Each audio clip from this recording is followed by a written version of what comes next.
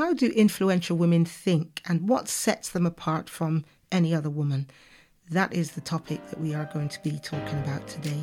Welcome to another episode of the Influential Woman podcast. This is Trish Jones, and this is the podcast for women, about women, empowering and equipping you to rise up and take your place of influence in life and business.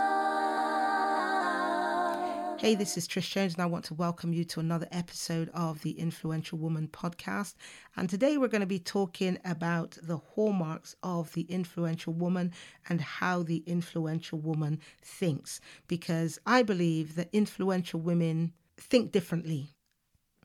I believe that every woman has the potential to be an influential woman, and it all comes down to the way that you think. But first of all, before I go into how influential women think, let me talk about the 4 hallmarks that I refer to of the influential woman. The first hallmark is that she's confident. She exudes confidence. And when I say exudes confidence, I'm not talking about brash and outlandish and extroverted, etc., etc. You can be a quiet, influential woman, but you are quietly confident. People know your yeses, they know your nos, and you know who you are. So an influential woman is confident in that she knows who she is and she owns her voice. Number 2, the influential woman inspires. So she lives and creates and serves from her heart. Okay, so this is somebody who likes to help other people. She needs to get things done, and she inspires people to actually get them done. The other thing is influence, which is kind of akin to inspire, but she's an influencer, and so she gets things done with passion, right? Through others, for others, and the for others there is the operative word. So this is selflessness that she displays. And finally, number 4 is she is dedicated to service and leaving a legacy. So if you were to take those 4 hallmarks, right, I could literally take them and overlay them on top of somebody who is an entrepreneur. But this is the key that I want to talk about, right? When I am talking about an influential woman, I am talking about someone who is entrepreneurial in nature. And no, I don't mean that they want to create a big, massive empire and they want to be a multimillionaire and they want to own the boats, the cars, and the display things of being an entrepreneur. What I'm trying to say is that all of those things come off the back end of the reason why the influential woman does what she does. And I believe that is so true also of entrepreneurs. They have a big why, a big reason that they do what they do, and then all of the wealth and everything else comes off the back end of that. Now, yesterday, my friend was laughing and she said to me, I'm so glad that you didn't do that, because I was so frustrated yesterday, right? I literally wanted to create a video to say that, you know, people come online and they, in some of the groups that I belong to on Facebook, you know, they say they want to become entrepreneurs. And really what they want to do is just make a shed load of money. And they see in some of the forums I'm in, you know, that some people are making 6 figures per month, right? So they're making millions per year. Some of them are making 10K per month, 20 and so on and so forth. And they see that and they say, I want to be able to do this. And then when they've tried for a couple of weeks and it doesn't work, they say it doesn't work. This is a fraud. It doesn't, I'm not going to make any money from this. Or they come online and they complain. I haven't got any money. I don't have a product. How am I going to get out there, etc., etc. Now, if you went to your boss at work and said, I don't like this job, it's not earning me enough money, I want better perks, etc., your manager would show you the door. But yet people come online and they say they want to be entrepreneurs and they literally start acting like what I call disgruntled employees. And the reason I emphasize the disgruntled employees, because where I worked in corporate, there were a lot of great employees there who didn't take the view, this is their company and so I don't care how I work. They put their maximum, their all in, because they took the view that the goodness of the company benefited them. And so in my view, there are employees who actually think like entrepreneurs.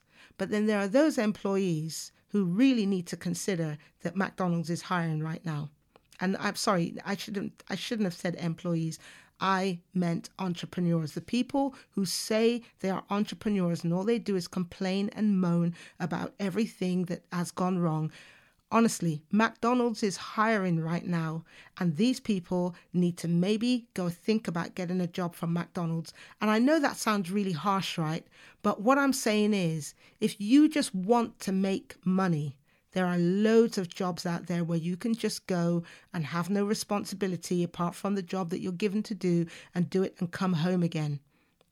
But if you want to be influential, if you want to be entrepreneurial, it means that you have to take massive responsibility. And why do you have to take massive responsibility? Because there are people out there relying on your gift, relying on your talent, relying on your calling, relying on you to become who they should become.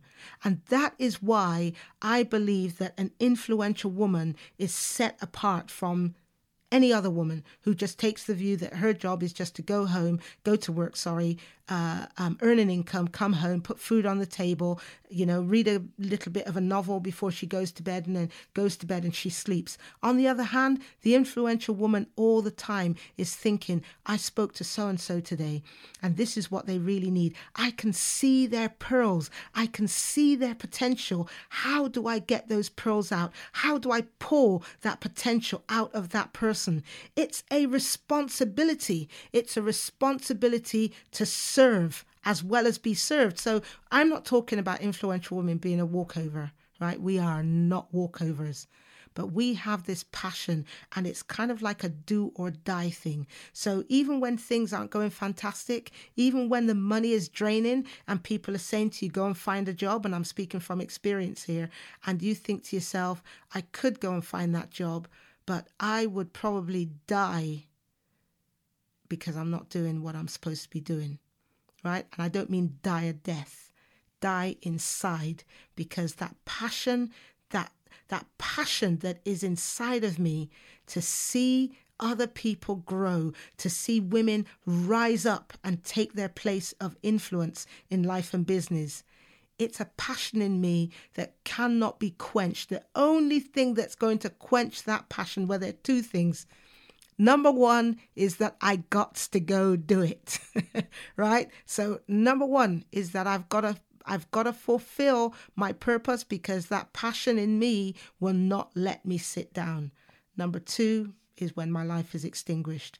Then it's all over. Then I'll have my crown anyway of glory, right? But up until that time, I just have this insatiable passion, and the only way to satisfy my insatiability, is that even a word? I don't even know. I don't really care either. But the only way to satisfy that hunger is to actually get my message out there.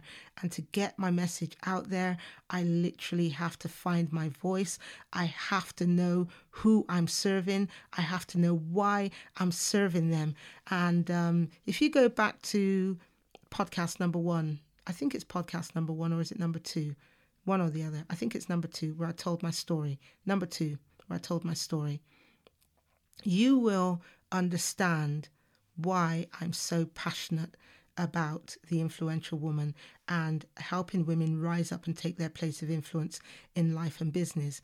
And I would also dare say that the influential woman has a story, because behind that big why she is doing what she is doing, there is a story to be told. And it normally includes some level of pain that she has experienced. And that's what makes her so passionate about doing what she's doing. So I won't give my whole story here. As I said, you can go back to episode number 2 and listen to my story there. But for me, I was raised with my grandparents, really happy home. And at 15 years old, I came home and discovered that my grandmother had been murdered in our home by a family friend. I found out much many years later, that family friend happened to be my biological father, because I didn't know who my biological father was. In fact, I thought my dad, who I call my dad now, was my father. And when I was about 10, I discovered that he wasn't my biological father. And not only that, when I was in my teens, I was abused by a non-family member. I have to stress that every single time, right? Because you start saying you're abused, and the first person they look at is who's in the home, etc., etc. But this was non-family member. And the pain that I went through with holding that secret back for so many years, and just having a conversation with God about what had gone on and the shame that I felt and everything else, I literally felt that my life was over at times, that I had no purpose. And yet I would go to college, and then when I started work, there was something inside of me that I knew was much more than just picking up my salary at the end of the month. I knew that there was something more in me that I was required to do, but I literally thought that my purpose died with the abuse, because I felt responsible. I felt used. You know, everything that you feel when you've been abused by somebody, right? I felt that. But then one day, God spoke to me.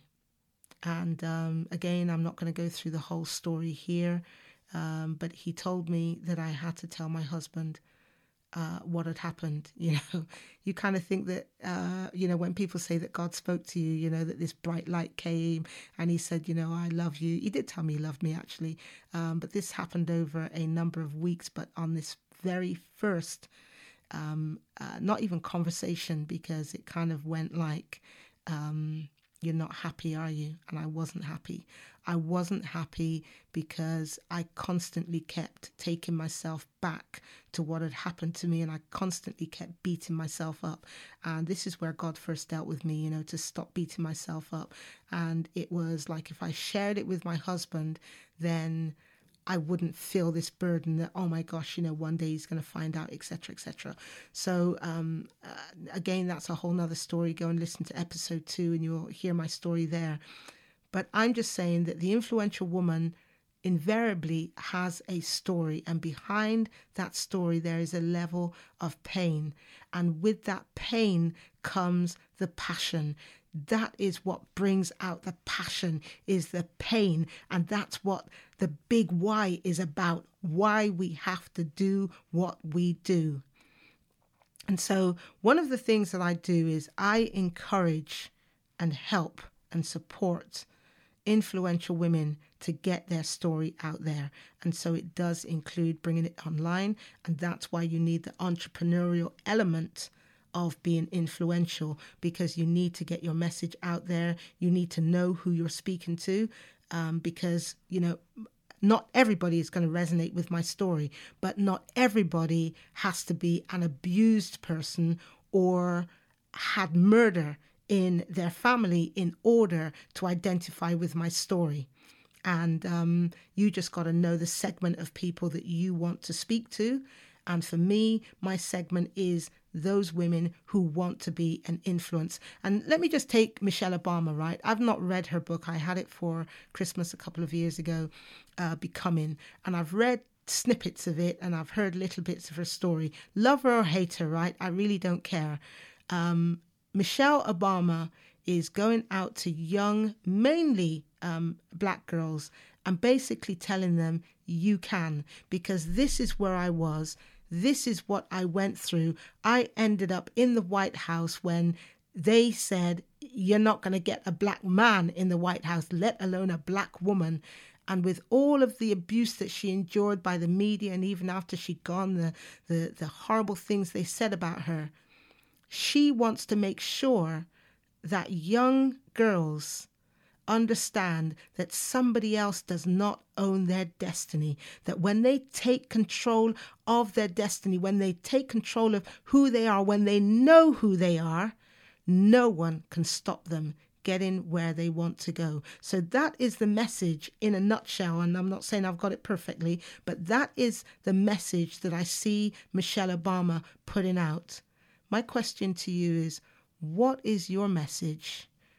What story does your message come from? And how are you going to get your message out there to the people that you are called to serve? And it doesn't have to be women, right? I know that, some people have this thing that women have to serve women. It doesn't have to be women. It could be that you were homeless once and you want to help homeless people. It could be that, you've got a child with special needs and you want to support other couples who have children with special needs. It could be that, you were really broke once and you learned how to manage your money in such a way on the small that you had until it grew and became really, really big, and you want to help couples who think that there is no way out of getting themselves out of this money trap. It might well be that you've learned a skill when you were younger that maybe people didn't take seriously, or you didn't take seriously. You took it for granted because it was so easy for you. And let's say you draw. And you draw really, really well. And every time people look at your drawings, they go, oh my gosh, that really inspires me. And I see this, and this, something that you may not even have considered when you painted that picture, right, or drew that drawing, but somebody else saw it in there. And so what are you doing? You're inspiring somebody else to feel happy. Let me tell you, that's a message. And I'm telling you, it's a message for today, because there are so many people who are not happy, who are relying on somebody else for their happiness. And so if it means that you can change somebody's life by your paintings, by your drawings, you can make a difference in their life, then that to me as well is a message. And you might say, but Trish, where's the pain in that? The pain in it might be that you knew that there is something more about your drawings than you just drawing them and putting them away. And the pain of knowing what to do, pain's over. Because the pain, that the pleasure is now getting and drawing those things, enjoying the drawing, putting your creativity into it, putting your you into it, and then you can go sell those paintings and put a smile on somebody else's face. So don't complicate this stuff, right? We want to complicate things, and we want to go the 10 steps to finding your purpose, the 10 steps to being fulfilled. You know what the one step is? The one step is going with your flow, right? That is sometimes what the issue that we have is, that we turn off the stop tap, as it were, right? Do you guys in America call it stop taps? Yeah, if I'm speaking to English people, you know what I mean, right? If you have a pipe going from your cistern of your toilet down to the mains pipe, as it were, right? There's a little, it could be a handle that you turn, or it could be a screwdriver, and you can literally turn off the flow so that the cistern doesn't get filled up anymore. And that's what we do sometimes. We turn off the flow by complicating things. Don't complicate this. If you're passionate about something, start there. Pursue your passions. And I know some people will say, well, that's not the way to do it. If you're passionate about something, right, and you start moving in that direction, at least you're moving. If you want to make change in your life or somebody else's life, you've got to move. When you start moving, you might find that thing that you're passionate about, you just prefer to do it quietly, and you don't want to make a business out of it. You don't want it to be a mission, and that's fine. But in moving forward, you are more likely to find that thing that you are supposed to do, and it will encompass using your gifts and your talents, right? So it, generally speaking, is something that you find easier than somebody else. I find speaking easier than most people, right? In fact, actually, my husband will tell me, you love the sound of your own voice. You love talking. Yeah, maybe I do. Someone said to me very recently, actually, no, someone said to me, some years ago, I see people getting up on the platform and, they want to be on that platform. And that's not me, I don't want to do that. And I said to somebody else the other day, look, it's not everybody who wants to be up on stage, but you give me an opportunity to be up on stage and give me that microphone, and I am in my element. I wasn't at one point because I was so afraid. I wanted to do it. See, this is the thing that I'm talking about, the pain that sometimes is associated with your reason why, or the thing that you want to do. I wanted always to be speaking on stage ever since I was young. But the fear of getting up there, and then you've got to look at the reasons behind the fear. But that aside, I said to somebody, hey, I know that some people will complain and say, oh, so-and-so just wants to get up on stage. But I said, you give me the stage and the microphone and I am in my element. And if you got a problem with that, take it up with Jesus.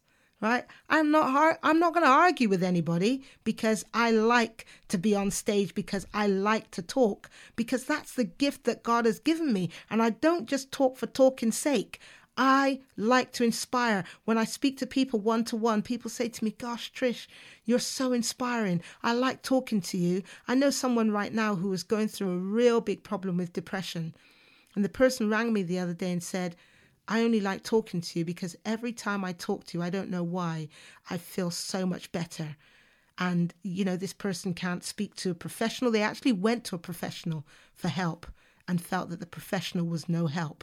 So anyway, I'm not here to brag about myself. I am here to say that if that's you and you have that passion and you love doing that thing, don't let somebody else tell you that you shouldn't enjoy doing it. Right? I was raised believing that as a Christian, that God was going to send me somewhere in outer Mongolia where I was going to be living amongst snakes and spiders, and, where I would have, just leaves as a covering. Listen, even when I go camping, right? Someone said to me the other day, oh, gosh, I could never go camping. It's cold. I said, cold? You must be kidding. I said, not only do we have an internal tent that goes inside the tent. I said, we have a sleeping bag and I take my duvet camping with me. And I remember the first time my husband and I went camping, and I came back and told the people I was working with that we took our duvet camping. And they were like, what? You took your duvet? I said, listen, we didn't ever get cold. We zipped the two sleeping bags together so that we weren't in individual sleeping bags, and put the duvet over us. We were warm, toasty warm, baby. So learn to do your thing, to get in your flow, not somebody else's. So you know what? To get in your flow as well means that you've got to stop looking at what other people are doing and also what other people are saying about you. So going back to what I was saying, I am encouraging women to find their flow, find their voice, and maximize their potential through their story. So what I want you to do is I want you to go to theinfluentialwoman.com, and on that page, on that site, you will see that I have an ebook called The Hidden Power of Your Voice. It's free to download, and all you've got to do is put your name and email address in the form on the site, and it will be delivered directly to your email inbox. And in it, I outline the framework of the influential woman. So it starts off with the hallmarks, the 4 hallmarks that I've spoken to you about today, and then it talks about her story and how she can get her story out there. So it's broken down into 3 segments, basically: her hallmarks, her story, and her mission. So go and grab a copy of the pink print and start thinking about those things that you have been put into one side. You may have thought that they're not as grandiose, and again, that's another word I've just made up, as somebody else's gifts and talents. Enjoy your gift. Let your gift be a gift to you from God, but also a gift to other people from you. So that is the end of today's episode. If you've enjoyed that, please go and do a review on iTunes of the Influential Woman podcast. Remember to subscribe, and also go download the Influential Woman pink print. Until next time, keep the dream alive. Ciao for now.